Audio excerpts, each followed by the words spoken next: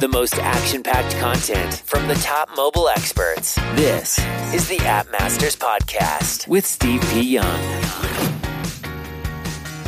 Blue Throne's new partnership model just received an $85 million credit line and now allows you, app creators, with product market fit to stay in the game and not sell your entire business. And you still get to enjoy the excitement of scaling through Blue Throne's advanced SDK technology, publishing network, and their specialized scale team. Look, growing your app beyond a certain point all by yourself is almost impossible. Trust me, I've scaled a lot faster by teaming up with others. Because your beloved baby, your app, must mature and transform into a company. Blue Throne's new partnership model is better than any VC investment because it gives you cash in hand, your life back, and the right to see your app adopted by millions while making millions. Learn more by going to bluethrone.io. That once again is bluethrone.io. Got an app idea that you think will be the next unicorn, but you don't know what to do next?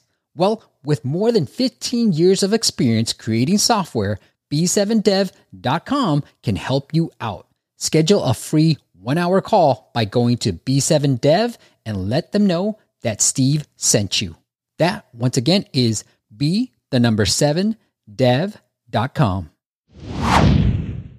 What is up, App Nation? It is Steve P. Young, founder of AppMasters.com, the place you go when you want action-packed content related to helping you grow your app downloads and more importantly, and the reason why you're here, your subscription revenues. And we're going to talk about the secret to exploding your subscription revenue from membership versus subscription, the psychology behind why we sign up. You're going to discover how to instantly generate multiple revenue streams from your app, and the secret, and why I'm a full believer on this, to supercharge your subscription with promotion. And joining me today is Alex Guerrera. He is the head of monetization at Baz Super App, the first Mexico super app. Let's bring him.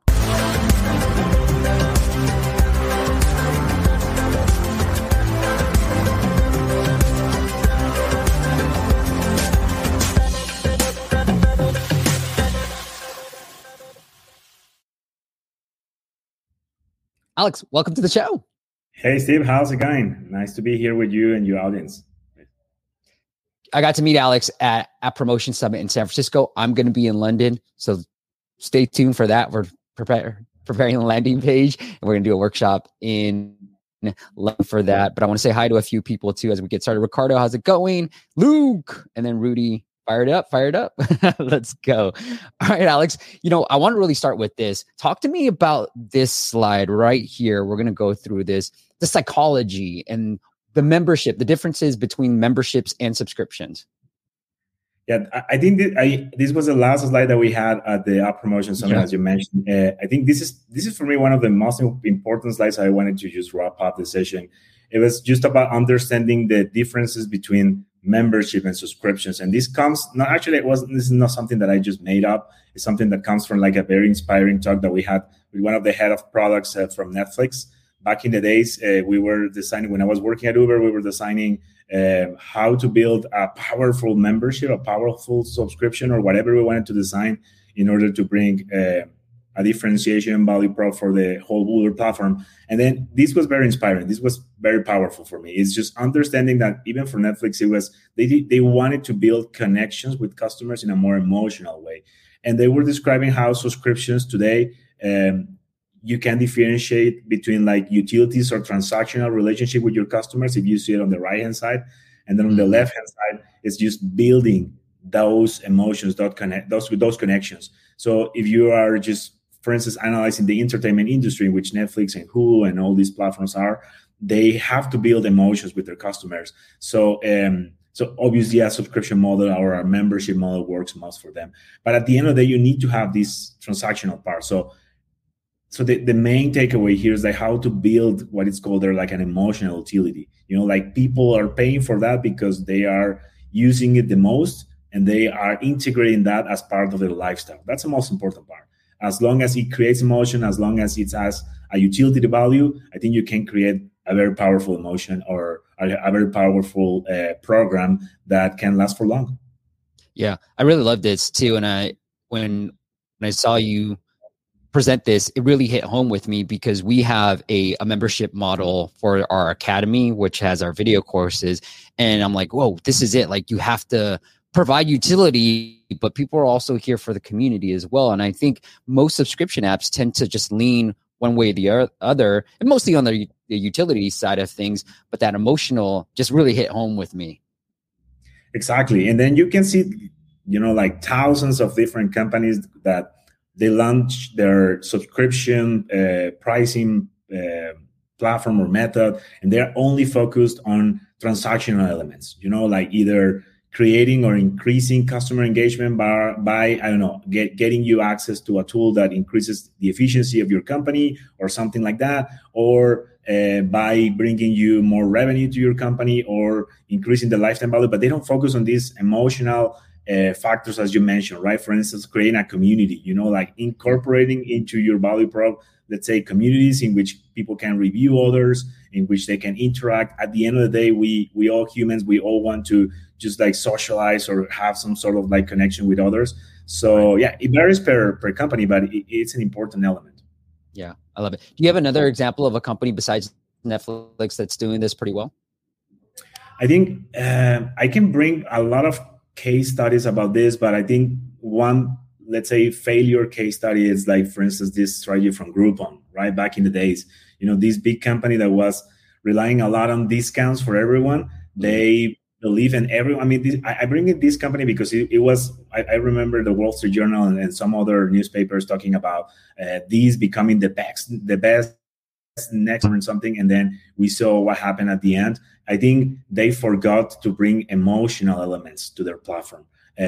I was expecting more like communities, as you mentioned, reviews in a more dynamic way, bringing like different kind of interaction methods or gamification strategies. And it was just a means for companies to just give transaction value for customers. So I think this comes to mind into some transaction platforms, but I know during this discussion we're going to talk about like also like software as a service companies and so. But that comes to mind is just making sure that if your customer is perceiving you only in a monetary or transactional way, then maybe you're doing something wrong, and then you might need to change a little bit your model into something that creates more connections with customers. Yeah, I like. The other, Alex, what do you think about like maybe Airbnb might have? I mean, I know they don't have subscriptions, but like I like that there's sort of like that membership community vibe to their service. This is a great example. As like I'm a fan of Airbnb, but I have always questioned that because they have like huge. I mean, when you analyze the whole economy about like sharing your home or sharing any place in this way, in which you only have like two big players in the US, which is VRBO and then Airbnb, but they obviously compete with Expedia and Booking and other ones. But if you analyze only these two players, Airbnb or VRBO, they normally create lots of transaction value because, okay, you go and then you're in a vacations or something with your family or friends or anything, and then obviously the experience that they want to try to sell you is obviously the whole thing about where you are, right? And even if it depends on a third party to provide this service of any apartment or house you're staying, something that I have questioned about the strategy of Airbnb and even these companies from Expedia is that they also rely a lot on transaction value. I wish they had more other elements like a loyalty program. I mean, I think they have some sort of version of loyalty program in the US and some selected markets, but it's not widely popular. If you, for instance, analyze the strategy from Expedia or Hotels.com, you can check that they have a loyalty program in which they create some sort of emotional connection or utility in which you move from one level to another one. And actually that creates some sort of progression sense. Like people, oh yeah, I'm now like gold level, I'm now silver status or something like that. And then unlocking benefits or unlocking some specific experiences at some of those places. So I understand why perhaps Airbnb hasn't tried this so far. I mean, they have a huge market share within the category in which they are right now. But I think eventually they will need to do that, right? Beyond just like creating experiences. I think Airbnb is a good example, but I think they can do way more if it comes into like creating more customer engagement with emotions.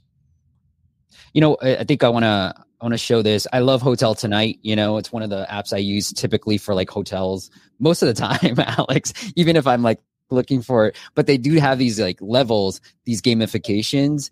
And I think, I'm going to bring this back up. And I love this point that you're making. I think these are great for retention, right? Like, and sometimes people, you tell me if you feel differently, but I feel like sometimes apps tend to rely on these gamification perspectives without the utility, when I feel like, okay, if I had to pick one, I'm going to pick utility first, and then I'm going to layer on this like sort of gamification. They have to go hand in hand. The gamification is why I like it, but it's not the main reason why I come. I get a lot of utility out of it first, and it's fun to see these. And then the other thing is, I'm trying to plan a little getaway with my wife, but like it's these things where you might not be able to see it, but it's like, hey, because you have this perk, you got a discount, right? And I like that. That makes me feel cool. So you can see like my perk discount down here is cooler. That's where sort of what you're talking about with the community aspect. Yeah, you're totally right. I think this is why I like this Venn diagram that you just showed. It's like this intersection is, if you want to create short-term engagement, you obviously need to focus on the, let's say, transaction value or the utility value. 100%, right. Because we're gonna have, at start we're gonna take a decision more like a logical side, more like what's fair for us, what's the fair value of something. But in order to create mid-term or long-term retention, you need to bring these other elements, just to make sure that customers are feeling any sort of progression, that they're feeling part of a community, that they are evolving with the company, that they are giving you access to some benefits that no other one are. Other members or non-members are having. So I think those kind of things create like this extra value that sometimes I'd say like more than 80% of companies don't like to focus at the very beginning, but that can make actually the difference if you design your monetization strategy in these kind of like businesses in the right direction. I love it. Alex, the next thing I want to move on to, and I think this is one of the things that I talked about at ABS, was like promotions. Like, hey, subscriptions, you should be using some type of promotion. It works for e-commerce. Why aren't you guys doing it?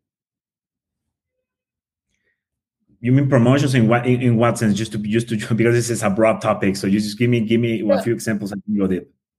Like how to effectively use promotional tactics to drive customer acquisition. Here, this is the slide I'm sort of responding to right here that you kind of pointed out too. Yeah. So yeah, you used to then to come to mind is like when we're talking, for instance, about promotions in the subscriptions world, right? Which is basically what we're talking today. Is like you have different strategies here, and I'm bringing this from different topics and different research that we have done with some other consultants in the industry. You have different tactics, so you can see there's like the most ones that people are familiar with is like having an annual discount if you subscribe for the entire year, right? Some other companies, they may have like freebies in which they give you access to like say like a low cost version or like a low cost value of the let's say entire package, if you want to see it that way. Then you have other tactics that are more into when you cancel the subscription, then give you access to like a downgrade or like a version that it's not the same as the full version, but you still have access to some features and some elements. And then obviously you may have some cross-selling promotions in which once you are in one of the subscriptions, then give you access to other benefits that are part of other subscriptions, in which you may have them as a free trial or something with a reduced value at the beginning. I think all of these tactics that I'm sharing here, they work effectively, but it also depends on the timing. It also depends on how competition is playing around. As you may expect, we always have competition doing other kind of tactics. It's important that we make sure that we don't rely much all the time on promotions, because then we can lower the value prop of our membership or subscription here. But in the case, we obviously want to create these like safe revenue streams in the long term. But it's always important when you launch a membership or a subscription plan to have in mind these promotional tactics. The one that I would recommend the most is perhaps giving a free trial. Some companies, for instance, like DoorDash or even Uber Eats, they have tried, like, say, free trials for their memberships for like 3 months or something with free deliveries. In some cases, I mean, it might look at, wow, like 3 months is a lot, but sometimes to build habits from your customers, it takes some time, more than a week. It depends on like the repurchase frequency, right? Like some customers come to your platform every month or every week or something. You will need more time to engage them in the right way. So I know I'm a fan of free trials. And then I'm also a fan of when customers are trying to churn or trying to cancel the membership.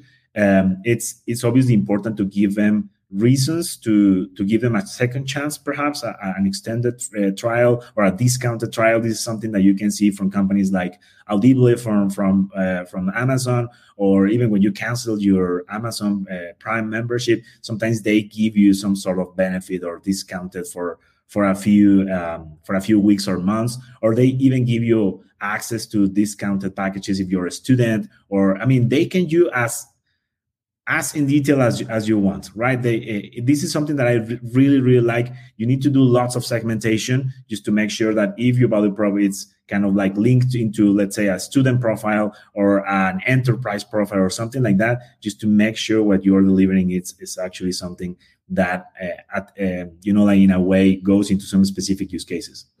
Yeah. I like what you said here. I mean, I got the DoorDash premium subscribing because my Chase card was,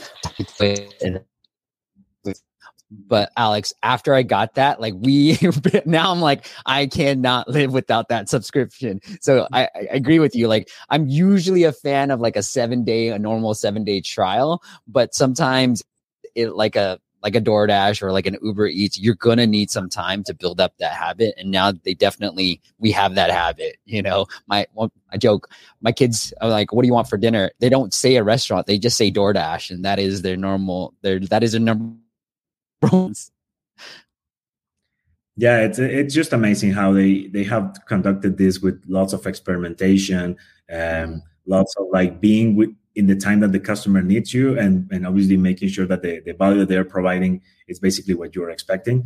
But yeah, sometimes it's just like difficult just to sometimes, perhaps when you're trying to optimize your cost savings, and so I think DoorDash might be one of the least that you want to try to delete or something, right? Because it has created some sort of connection with the simple fact that it gives you access to the best meals or the best dinner that you can have or something. So you always have this connection with food or something, as I was mentioning. And if the company is pushing that with the right communications, like push notifications, like some sort of like reminders or something, I think that's just crazy.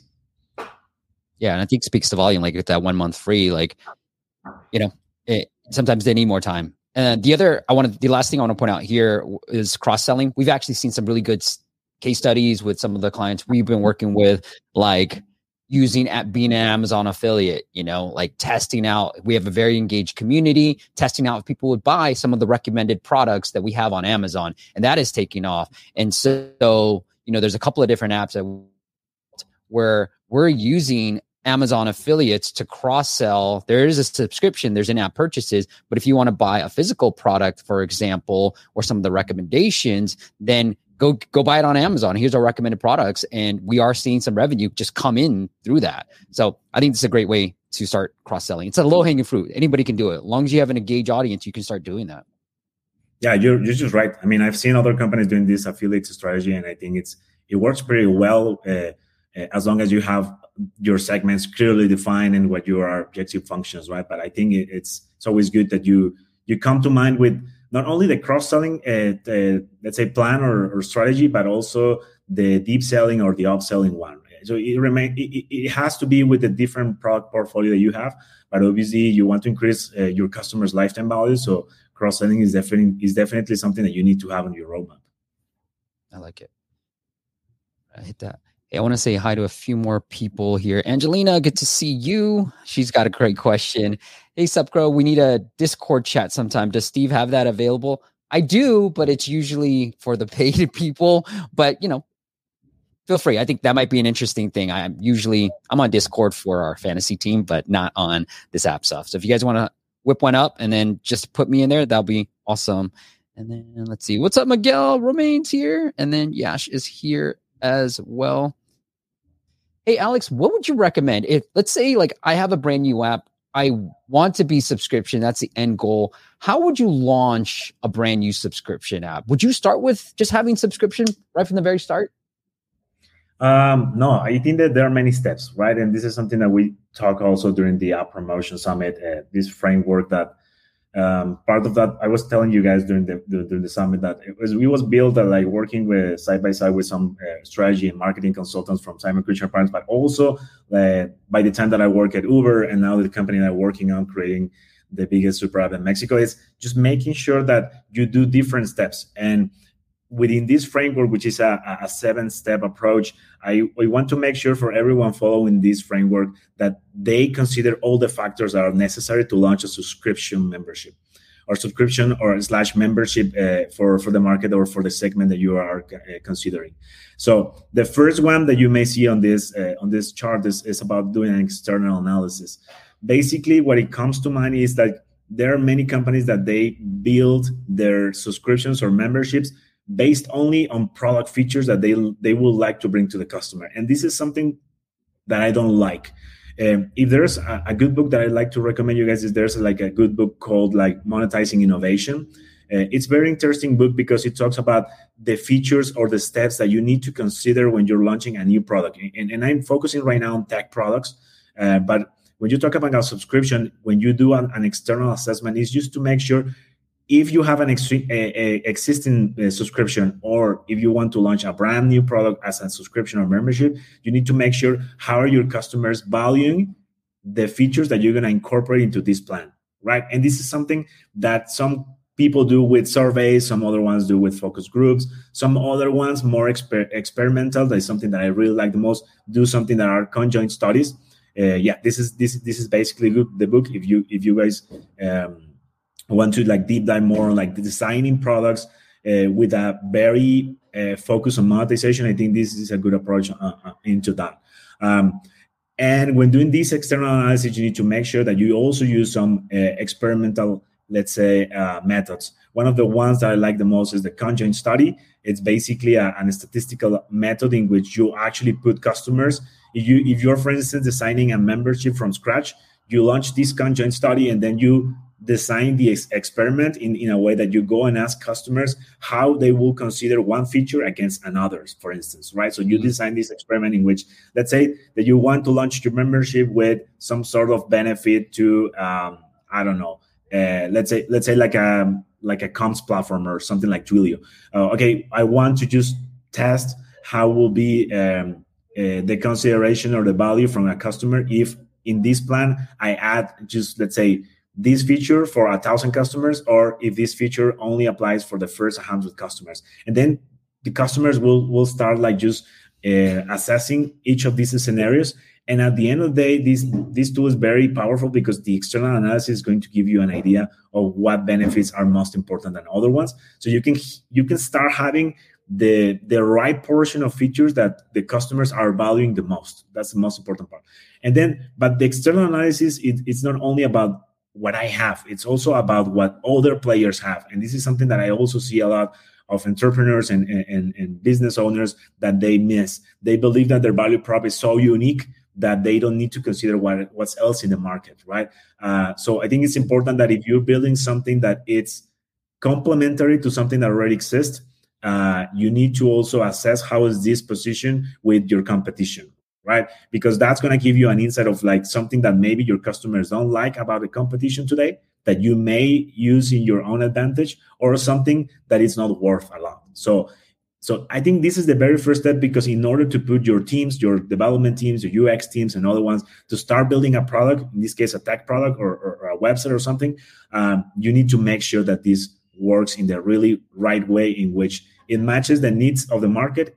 It is something that can be or cannot be exploited from the current offerings that are there. And then I think that's pretty much the most important takeaway about this step. Do you like to start off with, how do you like to think about pricing? I get this question a lot, Alex. It's like, what should I price it? Like, how should I price my subscription? Yeah, I think there are obviously, it all relies into 4 different methods. It's about doing competition-based pricing. It's about doing cost plus pricing. I'm gonna go over very quick into each of those. It's about doing customer-based pricing, and it's about doing value pricing. As you may expect, doing competition pricing is just making sure if there's a similar value prop per your, like subscription or membership, you just go and try to do the pricing pretty similar to your competition, maybe a little bit cheaper at the beginning, right? This is competition-based pricing. Sometimes it doesn't work, and sometimes it has to be on I want to just penetrate, do a market penetration strategy, and it might work if the share wallet of your customer is only able to pay, I don't know, like $10 for the kind of membership that you're proposing, right? And then obviously when you do competition-based pricing, the most important part is just to make sure that you can eventually start a price war with your competition if they are seeing that you're taking their customers, right, in a way. So it's recommended, yes, but only to the extent in which you monitor what your competition is doing, in a way just to have more promotions or to enhance your value prop so they can compete better with that. And then cost plus pricing, as you may expect, is just like having perhaps a bunch of people from finance, and then they decide, okay, this is the break-even point, and from that we want to just have a 20% profit or something, right? Or 30% or 50%. I don't like that either, because it's basically based on internal analysis, which is also part of the framework, just doing internal analysis. How is your cost structure? How is your product capabilities? And so I don't like that much. And then is the customer-based pricing, in which you basically go with customers and then launch a bunch of surveys, focus groups, and any other experimental methods. And then obviously the customer is going to try to pay the less for the value prop. But that also is going to give you a range of let's say, price points. Because we sometimes might be biased to say, okay, yeah, the customers will like always the cheapest price, but not always. There are some products, let's say, for instance, luxury products, in which if the price is very low, the people are going to start questioning the quality of the product. So it's good to do all these market research analysis, but I think at the end, if I will need to suggest one, is the 4 method, which is value pricing, which it takes a little bit of the last 3 of them. Is analyzing obviously what the competition is doing, analyzing your cost structure, analyzing what customers have, but most importantly, when you put all that together, you come with what customers are actually trying to value. And then I obviously mentioned right now one of the methods, which is the conjoint study. There are many other statistical methods that you can apply for this pricing, because it's not like art, it's more like science. And over the past few years, you have more important AI tools and machine learning models that give you access to the best pricing mix or something for specific things when you submit this kind of inputs, right? The cost structure, what competition is doing, and how the customer is perceiving. Then you come with the value pricing. And for me, that's the most important one. Obviously, measuring what is the value that your product is bringing to the customer in different perspectives, in terms of reducing their costs, or making them more efficient, or retaining more customers, or giving them access to specific cost savings or so. I think that's the most important takeaway in terms of pricing, and it applies for subscription platforms, for subscription products, but overall in the industry is pretty much the same. I love it. One of my favorite things to do is have 3 pricing plans, and it's usually, one is for the cheap, right, who can't afford that much. One is the ideal one that I want you to do, and the third one is just for a decoy. And this is a blog post I wrote back in 2012. But it was featured in the Growthing Hack book by Sean Ellis and a friend of mine, Morgan Brown. But we essentially, what I did was, this was the before Alex, right? And then I don't know how we came up with these pricings, but this was how our pricing page was. And so you kind of got to select between which one you wanted, right? And most people were selecting the monthly because it's cheaper. It's obvious. And so this made me think about your value base. What I did was I added one more feature, one more plan. This is all decoy, right? And I just made it up. And that's why the blog post said that. So 40% bought the yearly and 60% bought the annual on this plan, right? So 40% bought this one, 60% bought this one. Then I kind of just put in this one. I was like, I know that these 2 core features are the most important to our customers. So I was like, all right, $30 per month. Here are your core features. So if you don't want to, if you're cheap and you just want to test it out, go ahead. I know these are what you want. But for just $10 more, you're going to get so much more. And then guess what happened? We saw an increase in 203% in just overall sales. And now 86% bought the annual. And then 14% chose the monthly. So sometimes it's the way you lay it out that really gets you. And I'm a big fan of three packages. Yeah, I mean, this is great. This is a great example. I think it's like how you play with the psychological factor of like presenting different plans and then just making customers to consider, okay, if I'm paying like 10 extra bucks, I'm going to get actually everything, right? People would like to have everything, even if they are not going to use it, right? So that's the best part. I mean, like making customers paying sometimes for stuff that might not necessarily use on the day-to-day basis, but then unlocking them or giving them access to pretty much everything. I think this is a smart tactic. This kind of, let's say, in a way, presenting different paywalls when you go into the last part of the purchase journey. I think this is an important tactic that it's always it needs to always be experimental, right? I mean, I know that you work with other companies in which you experiment with this sort of like paywalls and different strategies. It's always important just to make sure that if you're going to experiment with this, you need to make customers be aware that it has to be fair also for them, particularly if the ones that they pay like a high price point and then you decide over the next few weeks that you need to reduce the value of the plan. I think it creates this sort of like fairness effect, but it's important to consider. But in my way of thinking, sometimes it's better just to test out with some market research and then just come and experiment on different A/B testing on your own app or your own website. I think this is a great idea. Yeah, I love it. Yeah, and guess what? Look, I have this growth hacking mindset that we had this built, right? So we just laid it out, and I just did it in Photoshop, and I just built this new product. But we couldn't limit features. So no matter what you bought, you got everything. But it was just a test to see what the visuals were, because like, well, we'll give it away, fine. But nobody bought this, right? Like nobody bought this. Everybody bought this. In our subscription app, we have a semi 6-month plan that is like $10 shorter than the yearly, and nobody's buying it. We had one person buy it, but nobody's really buying it. People are picking our yearly, and then a smaller percentage are picking the monthly. Yeah, too. When I'm seeing this, it also comes to mind one interesting example about The Economist. They have like sort of the same kind of psychological structure in which. That's where I pulled it, dude. Here I have it right here. The newspaper and then the digital version of so and then this is basically comes from that. I mean, I think The Economist did a pretty good job, because sometimes the digital version of giving access to the news outlets is pretty low cost, but then you make customers pay for the entire service, which is right. Brilliant. As we were talking about this, yes. So I borrowed this. I got this inspiration from Dan Ariely's book, Predictably Irrational, and then he had this economist study, and I was, let's go. I got into work and I was like, let's go, let's try this test. And I told my boss, let's try it. And then we did it. And I was like, look at the results, man. It's crazy.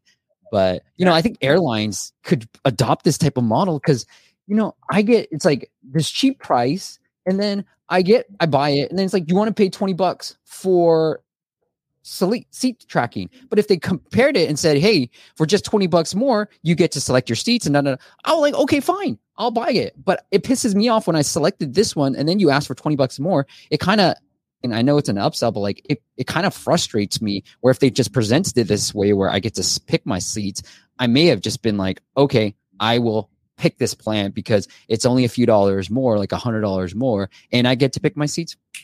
Lay it out better. I'm a more happy user than you're surprising me later on. I hate that surprise.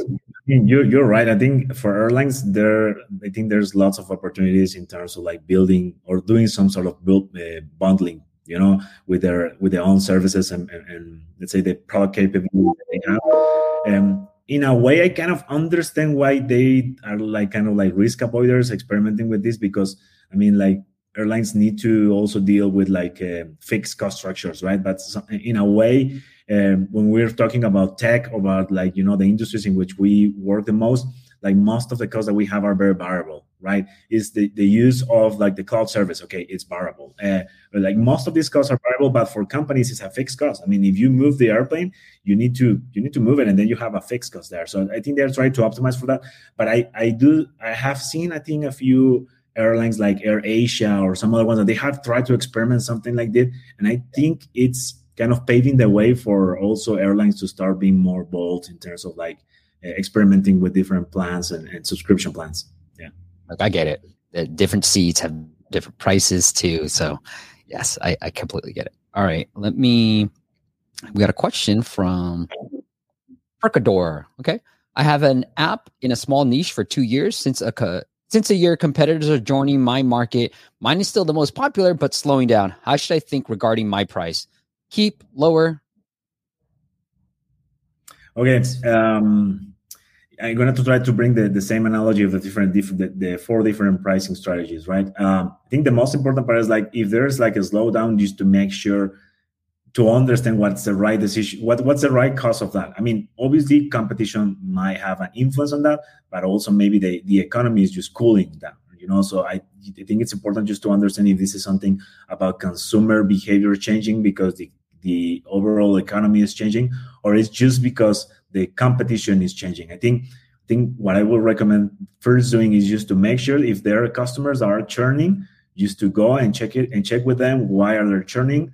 If there are customers that are starting to use your product less, just go and ask them why are they using it less, just to make sure if there are some features that maybe the competition or if they already shift to try other competitors' plan, or even your competitors started with some free trials or some aggressive promotional tactics, just to make sure if this is going to be momentary. And for that, it's going to be super important that you check out how's the value prop of your competitors. If you realize that the value prop of your competitors is still inferior, or it doesn't deliver the same value that you deliver, maybe this might be momentary. But if you find out that your competitors are having some features that your customers are valuing, and they are making them, for instance, engage more their customers or deliver better efficiencies or cost savings or something, then you might need to reconsider your value prop, definitely. I think this is, it varies per industry, but I think this is the best advice that I could have, right? It's just to make sure if this is something that is brought by your competitors, or is this an overall effect of the economy. And I think in the end, we can just have a recall of the first slide that we saw on the promotional tactics. If you're seeing that this is something because customers are spending less because, inflation and something like that, you make sure that you are with them. Try to always, when the economy slows down or something like that, it's always important to always have identified your high-value customers.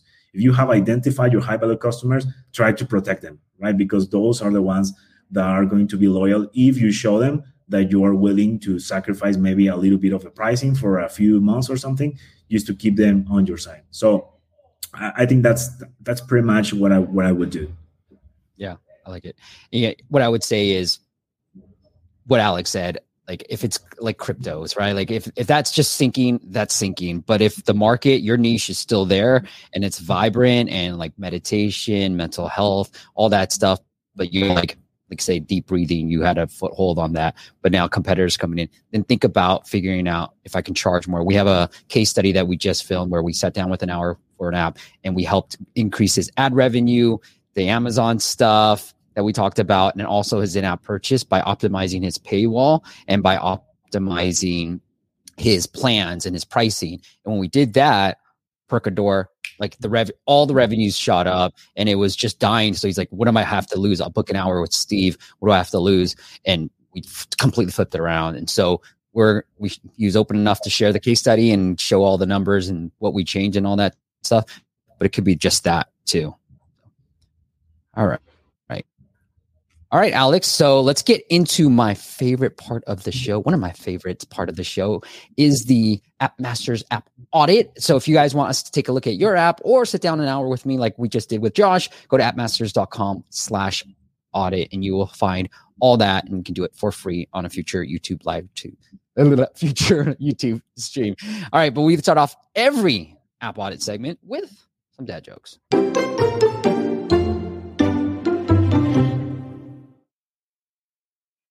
All right, Alex, you're the guest. Do you want to go first, or do you want me to go first? I'm not good at doing a lot of jokes, but I will follow you if you have a good one. So yeah, let's go ahead. Okay. All right, here we go. Ram tagged me on Twitter. So if you guys see a good dad joke, just tag me. It's at Steve P. Young everywhere. But he tagged me, so I want to give him a shout out. He used to attend these live streams all the time. But what did the fish say when it hit the wall? Damn. There you go. All right. Alex, you got one? I don't know. I'm not sure. I think I'm gonna have to ask Alexa for a good one, but just, if you have a second one, I follow you. No worries. Okay. All right. We'll do that one. Percador says, great answer. Thanks. Okay. Let's take a look at Patrick's app. I'll pull it up right here. Oops. Boom. Screenplay app. I like this niche in here. So Patrick has a question for us, and he says, user experience and design. Anything from the App Store presence you want to hit on, Alex? Not really. I mean, I was just seeing this a few hours ago. I think there are a lot of improvement areas, but yeah. Okay. Guess you want to get it straight into the app itself. Let me take I like what you have here, Patrick. Screenplay app, you just said, forget the brand. I'm going to go straight into the actual keyword that I'm trying to target. But I think your subtitle can do some work from an ASO perspective. You want to put in other keywords. So let me put in, I like using that follow right now. And so here, I like doing this. Let's open up my computer and let's just work. So I will put in screenplay real quick. Cool. All right. Screenwriting. So there you go. You're not ranking that well. You're down here, Patrick. What's the number one keyword? So book creator, possibly, right? This is your competitor that I know of. Final draft might be interesting. Script. So there you go. Storyboard, write a book, writing prompts, script writing. So you can see like script writing, novel writing, these are all good keywords, and screenplay is way down here. So there's way better keywords that you can be targeting versus screenplay because it barely has any traffic. And what we found is you want to be closer to 30 as much as possible. And so whether it's script, book creator, you definitely want those keywords in your subtitle and then in your title as well. And then the last thing I'll say from an ASO perspective before we get onto the U.S. App Store now indexes the Spanish Mexico, the Arabic, the Vietnamese, the French localization. Just look it up on App Store Connect. So start utilizing those localizations. We're testing out to see if it's impacting U.S. keyword rankings, and we're trying out with apps that are only available in the U.S. just to get a real true sense of whether these other localizations. But the Spanish Mexico localization, hey, you're in Mexico, Alex. But that Mexico localization, we've been putting English keywords in there to help our U.S. keyword rankings too. And so I was like, look, you can put that in here and just put English in there, and then it'll help your US rankings for ASO. Okay. And then if you guys want to check out where Alex at, it is baz.app too. Love it. Yeah. Okay. Let's get into his app. All right, Alex, I'll let you lead. Nice. I mean, did you mention how long is this app been? I mean, just to have an idea if there's just still like the sign phase or something. Maybe they just like it's an MVP or something. I want to be very fair. Good for you, Alex. Okay, let's look at the version history.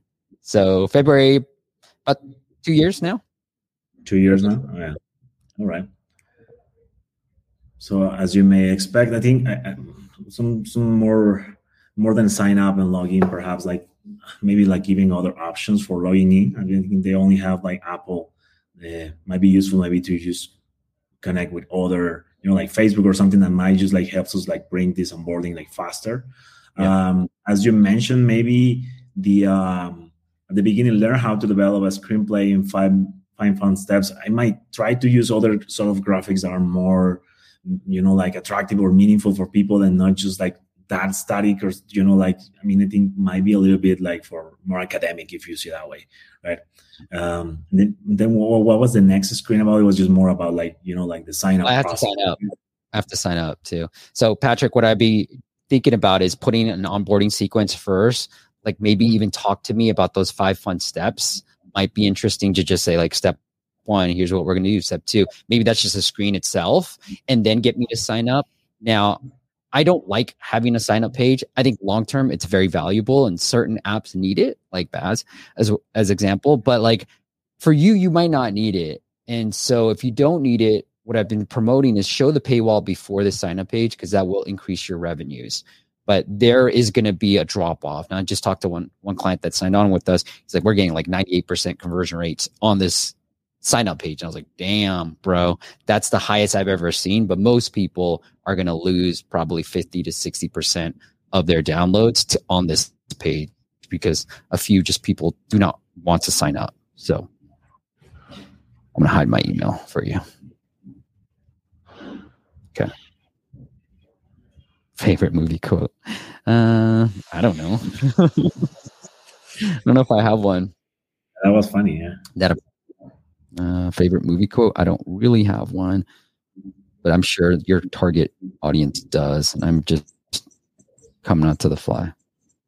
Oh, you know what I really like? Say hello to my little friend. Scarface. A good one, yeah. Classic. And now he's showing me this. Yeah.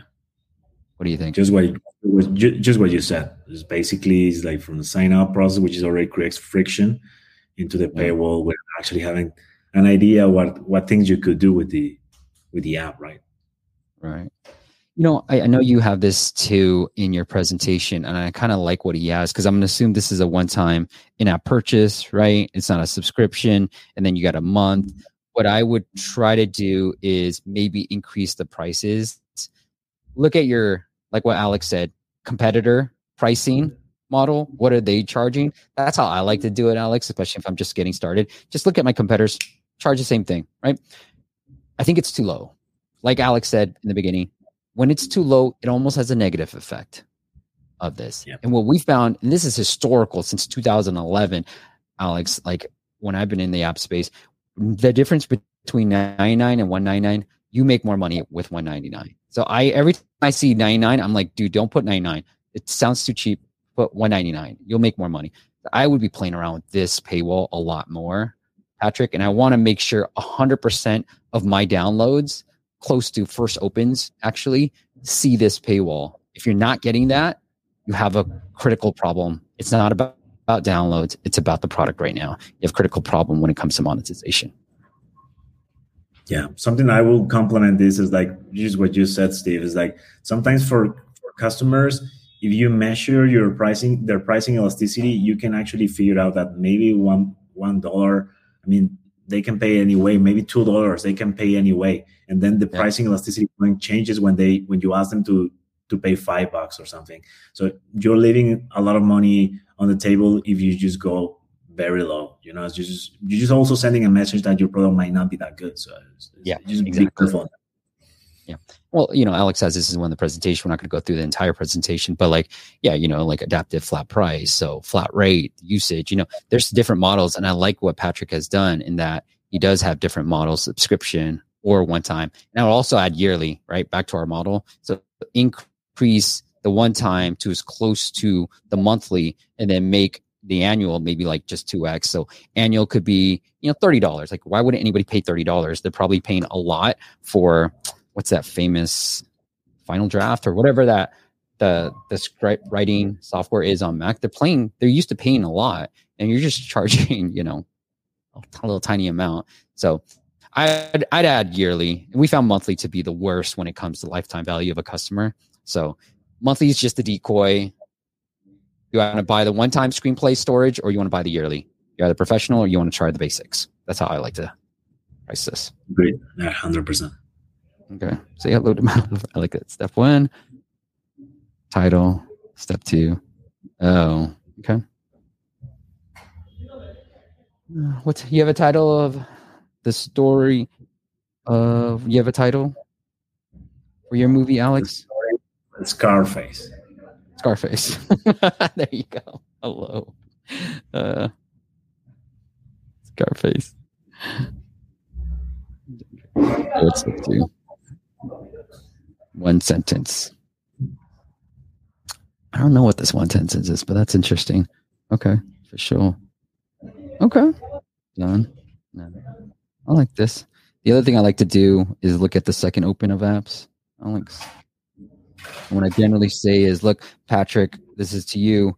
You want to show your paywall on every single app open, right? Don't hide it. Nobody's coming to this. I can't even upgrade account. Where is it? Subscription info? Like where? How do I even pick bro. Patrick, this is really bad, bro. This is really bad. This is why nobody's buying your app. Like, I can't even see the paywall. What happened to the paywall I saw from the very start? Yeah, that's really bad. You want to show that paywall. You want to show it on the homepage, right? Maybe, yeah, like, I don't know when you're going to actually show it again. Oh, man, this is bad. That's just horrible. Show that paywall I saw from the onboarding again. Don't do it this way. This is really bad. Fix that. Trust me, you'll make more money. And we'll have you back on. We'll do a case study. All right, Alex, anything else you want to say about this app before we move on to Sebastian? No, not really.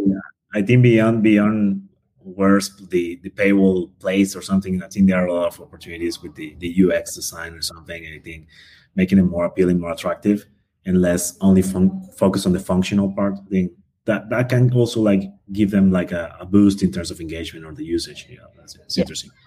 Like the UI, it's ugly, Patrick. Like step one, maybe have a checkbox, which we all love because we always want to put a check mark on what our things done. Step two, like, why are you calling it step two? Just fucking tell me what it is. Like, stop making into this. What is this tapping thing? Just tell me what it is. If it's easy, fun, simple steps, like, just tell me what the step is. Don't like hide it underneath that.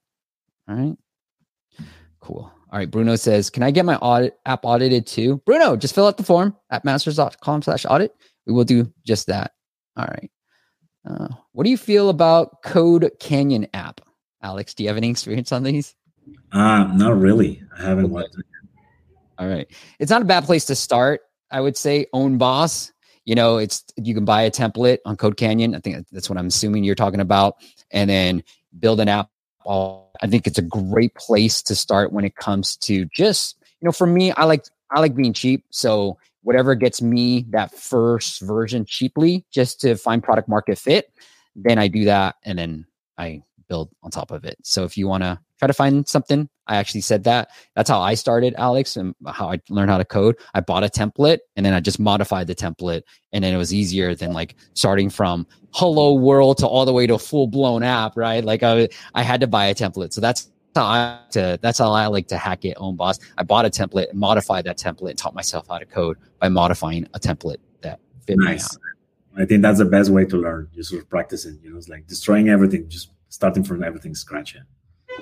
It's often a look. Product code, Steve. Yeah, Joe says, whoa, Steve, what? More localizations are indexed in the US other than Spanish Mexico? That's right. That's right, Joe. You've been gone for a long time. Okay, cool. Alex, you got a joke? Oh, damn. I forgot to ask Alexa, man. All good. You get to do ChatGPT. All right, I'll give one more for everybody because I know it's one of my favorite ones. This one hits too close to home. Alex, what's on Chris Rock's face? What's on Chris Rock's face? No, it's Fresh Prince. Fresh Prince. All right. You have one or no? Let's skip on to Sebastian's if you don't. All right. I'm excited to look at Sebastian's app again. Let's take a look at Sebastian's app. He's got pretty cool. Sebastian, if you're watching this, reach out to me, bro. Let's figure out a way to potentially work together because I love that he's got 3,000 reviews. It seems like there's some interesting stuff already happening in the app. So I think I love working with apps like these, Alex. It's like you got some traffic, you got some traction, you got good reviews. It's just a few small tweaks that I think we can help out. And I'm sure you'll get a lot of this from the free stuff that we're about to do, Sebastian. But he just said put growth. That's all he said. So he just put growth. But it's recipes from professional chefs. Okay. Alex, you're the guest. You want to start off? Anything you see from just overall App Store presence? I mean, yeah. So I actually downloaded the app. I think it was a pretty simple process in a way. I mean, overall, right? I mean, with some opportunity areas more into what we just talked at the beginning of a conversation is I think it's important that they are doing good at putting all these pictures of the food and then give you access to nice pictures of the chefs and then give you a good idea about all the benefits that you can have access to. So everyone that is like a food lover, I think that definitely the way that the app is designed, like it can actually bring some attention from them. I think some elements that linking to the first part of the conversation that might be interesting to just position more, to develop into detail is how do we create communities? How do we create? I don't want this app only to be, okay, you just watch it, that you just use it, and then that's it. How do we bring all these other elements? How maybe we can bring some challenges, right? One of the apps that I like the most about like when you're, because I believe that some people that use this kind of app is that because they want to learn stuff, they want to feel involved into developing new skills or just being in touch with other people or learning about new chefs. But something I really like a lot is, for instance, the gamification strategy from Duolingo. I think when you're learning something or when you're using an app like this, I think you can bring some elements of that strategy, like challenges. You can bring communities, you can bring leaderboards, you can bring quests. There are many things in order, just obviously, because I think the content that they're providing, it's good. I think I saw some videos, and obviously the way that they move you into the pro version, into like the full paid version. I think it's interesting how they give you access to some sort of parts of the let's say a freebie or something in let's say that promotion strategy. But I think they're pretty much doing well. I think if they include these elements that I've been discussing, I think that could be very powerful for this app. Yeah, I don't like the small font, Patrick, that you have. I'm kind of compared to Masterclass. And when I first looked at your app and I saw the tagline, it was like cook like pros. I love that, but I'm like, who are the freaking pros? Like, maybe I'm just not a chef. Like, I don't know these people, but when I look at Masterclass and they talk about learning from the best, world's best, they have their pros up front and center where you kind of hide them. I don't know if this guy is just a legit guy that I don't know about, but like I would make this text way bigger because it's so tiny right now. And I'm actually blowing this up, by the way. So like it's so tiny and it looks even tinier on the phone. I'll blow this up. I'd probably highlight more of this. And I love all the messaging you have on your website. And this is what I typically find, Alex, is like, if I go to their website, the messaging's on point, but then the app store, like what happened to who wrote the copy? Like cook like a world-class chef. I like this messaging. And then when I hear go pro, find recipes you can't get anywhere else. Okay. All right. What happened to all those? Right? What happened to all those? You kind of lose that unique selling point that you had in the website, but you don't have it in your screenshots. All right. ASO wise, I think obviously, if the chef's names if they're really big, then I think what you can do is utilize those names. I know Gordon Ramsay has a pretty good search traffic and he even has a game. That's probably why too. But there are some chefs and like Tim Ferriss, some influencers out there with pretty decent search volume for their names. So that might be another keyword strategy too. Okay, let's get into the app. Let's see what we can do. Alex said it's simple, so I'm preparing my joke. So yeah. Okay, good. That's more important. Okay, here you go. Get inspired by culinary professionals. I think that find recipes you won't find anywhere else. That's interesting. And then collect ideas with, I like this, connect. So they do have that, what you're talking about, Alex, right? Like that membership utility type of feel here too. All right, let's get started. Ooh, I like this. Okay. We just, I'm neither, but okay. Just so you know, Patrick, I'm neither. I'm not really a passionate person about food. I think other would be interesting because I am that other. And I am interested in this app, by the way, just so you know. So we're vegan. Definitely not meat. I think maybe coffee, maybe pastries, pasta. Kids love pasta. And then crackers. Sure. Okay. So back to Patrick. I don't know if I said Patrick, but Sebastian. So Patrick, the first app, this is when you ask, right? You got me to engage. You told me a little bit about it. Now you say continue. That's a way better process that Sebastian has than what you had, Patrick. So I'm going to do the same. Sign up.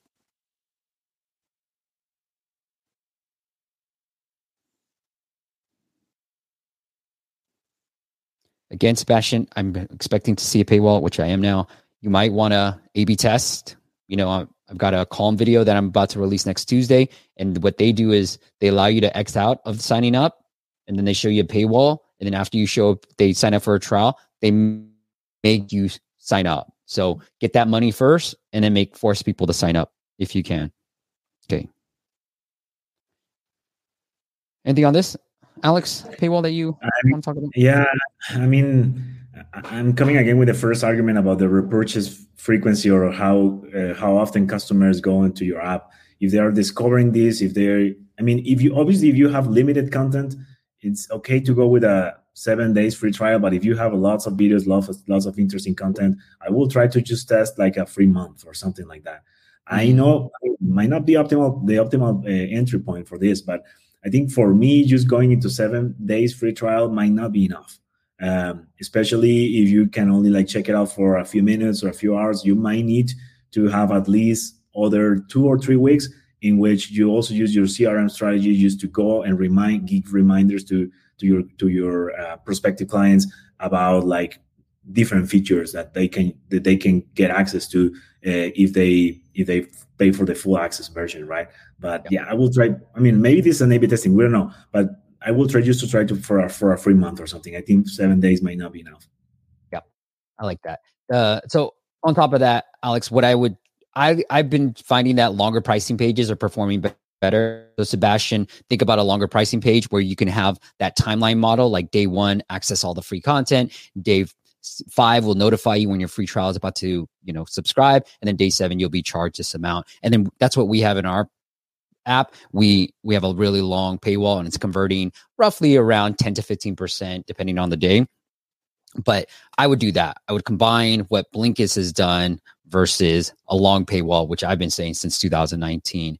The other thing that you might want to try, to Alex's point about, hey, maybe they need that full month, is I know Vixer did this, and I'm trying to find a visual for you guys, but essentially they said, if you want, you get 99 cents for 1 month. And then if you stay on after that month, it will charge you the yearly price. So that's another option to kind of like, Alex, you kind of had this in your slides, like get people, let me see the promotion stuff, like freebies. So like in the online world, it is a tripwire where you get people to pay a little bit, and then hopefully they pay a little bit more, because a customer is more likely to become another customer, right? Like, so that is another way to think about it too, Sebastian, like test out some of these things. So like if people have been using the app for a long time, but yet they haven't subscribed, maybe think about like, all right, I need to offer these type of promotions, whether it's, here, let me put this up because I did this for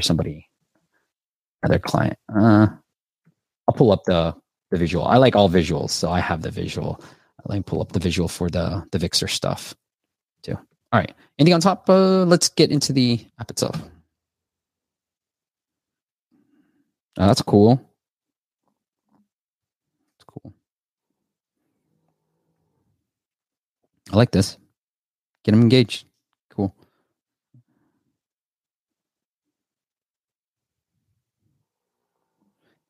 Sebastian, I just said vegan and you're putting chicken skin crispy.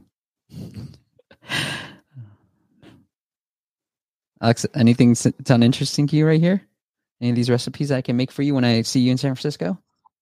I think I like the. I don't know if I think it's also important.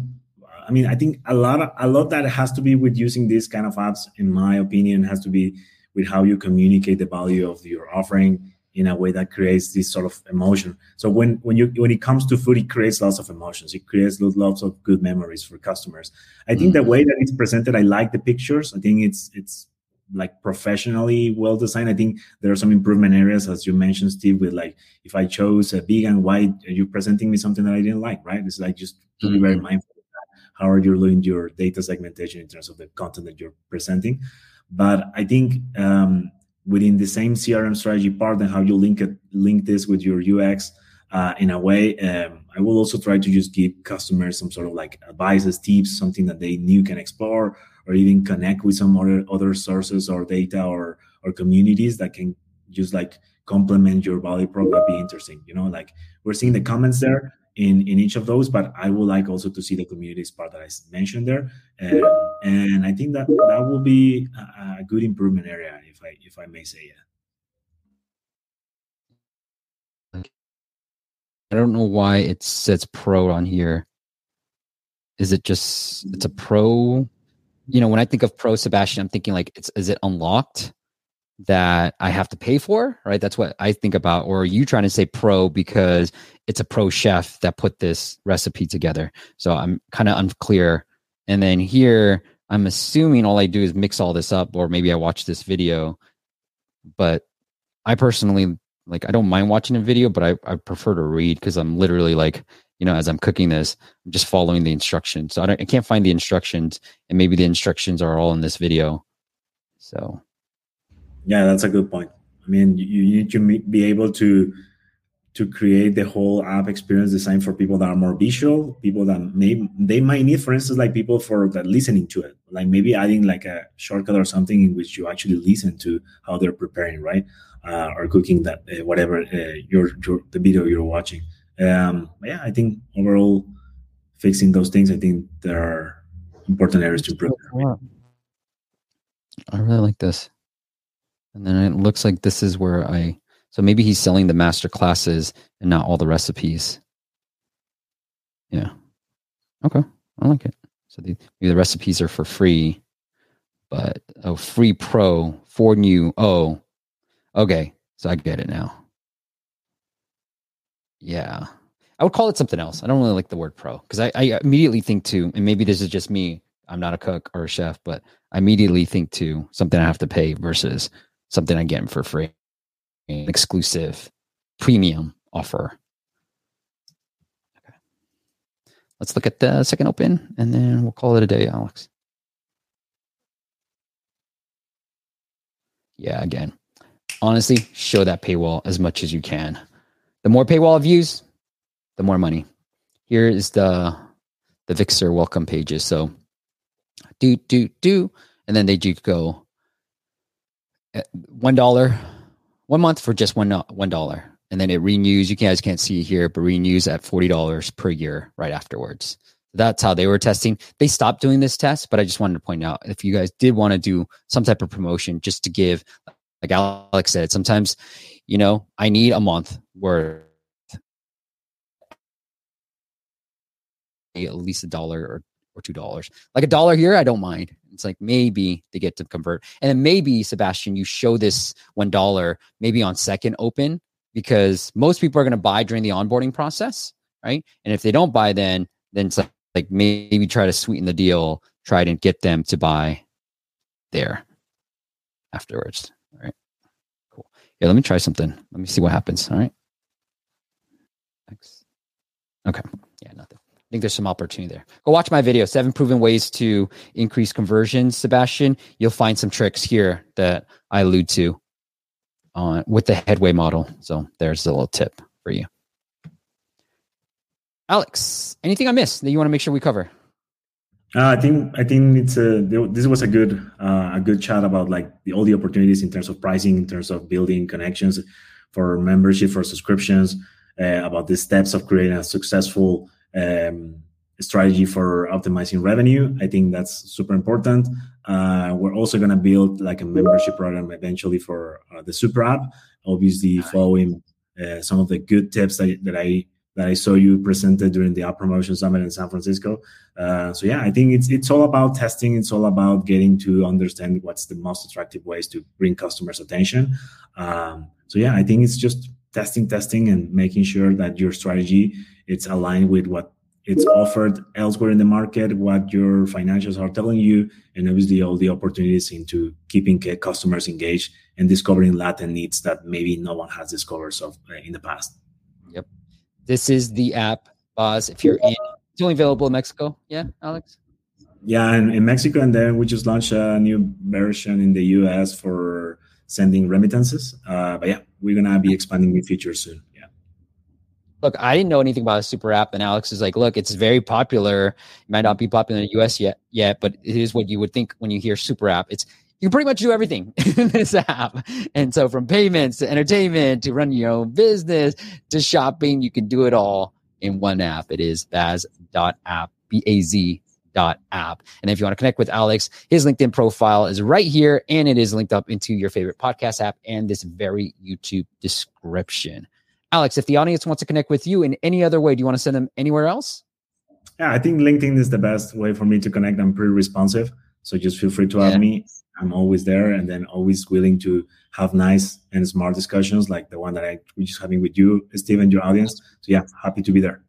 Look, Alex knows his stuff. He's the regional lead at Uber. He's got a wealth of knowledge, and this was just a little segment of what we pulled from the App Promotion Summit presentation he gave. You guys want to check that out, go to App Promotion Summit's YouTube channel. You can check out the full presentation there as well. All right, next week, we're going to talk all about TikTok ads and how this guy that he's going to come on, Jake is going to come on. He's in Australia, so he's waking up early to do this with me, but he's going to show you his exact TikTok strategy, how he finds content, what hash to use, how do you set up targeting, and everything that you need to know about running ads on TikTok. So join us next Friday, 9 a.m. Pacific, and every Friday on this very YouTube channel. And do me a favor, guys, if you are enjoying this, hit that like button. And the better thing is go share it with a friend. I appreciate that a lot more. Alex, thank you so much for coming on and doing this, my friend. Yeah, no worries. Can I have my final joke that I missed for you? Oh, yes, dude. Can you please? I'm pretty sure you already have this joke. The question is, why did the bike fall over? Why? It was too tired. I like that one. All right, Alex, you win. You only have one joke, but I think you beat me on the Chris Rock face. Amazing. Thanks for having me. I really love this experience. And then obviously, if any in the audience have any kind of questions, I'm happy to also have a discussion with them. That's good. Alex, this went from a great interview to an exceptional interview because you landed that joke, my friend. Thank you so much for pulling that out. Yeah. Thank you very much, Steve. All right, everybody. Have a great weekend. I'll see you next Friday. Bye. Cheers. Next. Tired of overpaying for App Store optimization? Get unlimited ASO and app marketing support to increase your keyword rankings, downloads, and more importantly, your revenue. Learn more at asomasters.com. Thanks for listening to the App Masters podcast. For show notes and amazing app marketing content, check out appmasters.co.